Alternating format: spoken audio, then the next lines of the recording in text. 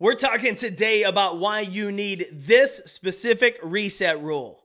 So set your clock, set your timer, set your phones, because it's time for a brand new episode. Let's go.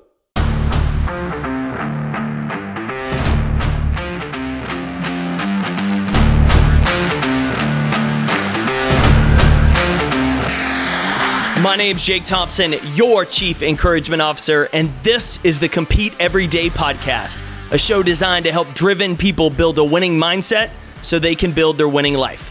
Welcome to the show.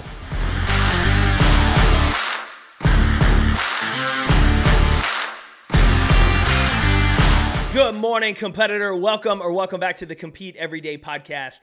Jake Thompson here, your Chief Encouragement Officer, and we are kicking off a brand new day with this episode about why you need a reset rule. Before I tell you about that reset rule, why you need it and why it's so important, I want to encourage you to join the community, to get involved with Competitor Nation if you're not there already. If you're on Facebook, it's super easy. Just head to facebook.com/groups/competeeveryday or search Competitor Nation in that search bar. And if you're like, man, I have got off Facebook, I'm away from that, then all you got to do is go to community.competeeveryday.com on your phone. You can download the free Mighty Networks app, get involved. You'll see there's multiple options. There is a free way to join, so you can get joined today. There is even additional opportunities to join as a member of the Shirt of the Month Club or to join our high-end small group coaching program that meets on the weekly. But if you'll get in there, we're doing videos all the time in there about how to improve your mindset, how to increase your leadership influence. It's all additional content that we're taking from the podcast, diving a little bit deeper to equip you with ways that you can take your game to the next level in terms of building your mindset so you build your best life, building your leadership influence so you can build the career you want. It's all about doing the little things, the can't see choices every day to create those can't miss results that everybody else wants. And so I hope I'll see you in there, whether it's in Facebook or it's over on the app at community.competeeveryday.com. And then last, just a favor. If you're enjoying the podcast, if you're getting something out of each or every single episode this week, just do me a favor and share the episode. Send it in an email to a friend, shoot them a text message, share it on Spotify, iTunes, or just shoot them over to podcast.competeeveryday.com. But help those people in your life that crave more, that feel like they're called to do more, that want to reach their goals, that want to be better. Help them by getting them involved in Competitor Nation so that they can continue to be equipped and grow, hopefully challenging you and pushing you to grow at an even faster rate, because we know that iron sharpens iron.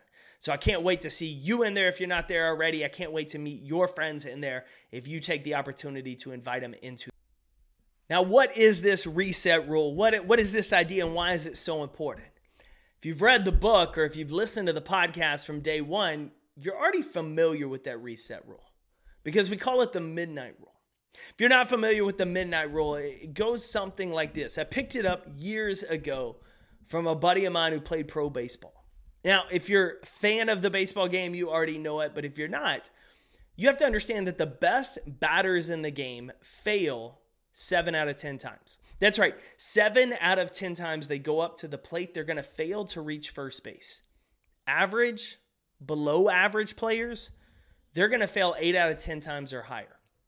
And in a game like baseball, you're always kind of curious about showing up consistently, knowing that you're not going to be perfect. You're going to have days where you go 0 for 3 at the plate. Yeah, you've got days where you might hit a home run or get on base, but you're going to have a lot more times that you're swinging and missing, or you're striking out. You're failing to do what you're getting paid to do.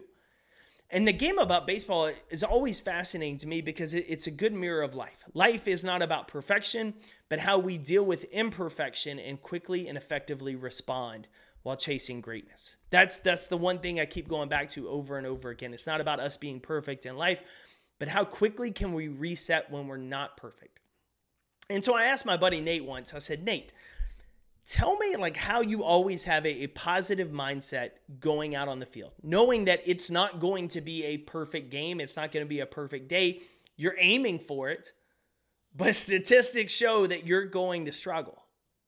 And he told me about what he calls the midnight rule. He said, regardless of whether I have a great game or a terrible game, I give myself until 11:59 that night to think about it. I may celebrate it. I may mourn. I'm going to go back and watch film on it. But what I'm not going to do is allow my emotions of today, the win or the loss, to carry over to tomorrow. At midnight, I learn to let it go.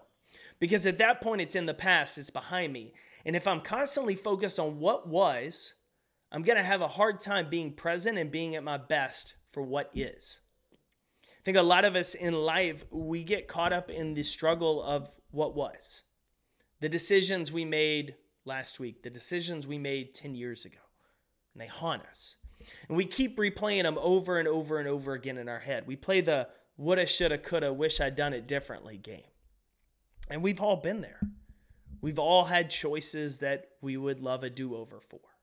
I, for one, have regrets in my 18, 19, 20s that I carried for years because I allowed fear to talk me out of going after the things that I said I really wanted.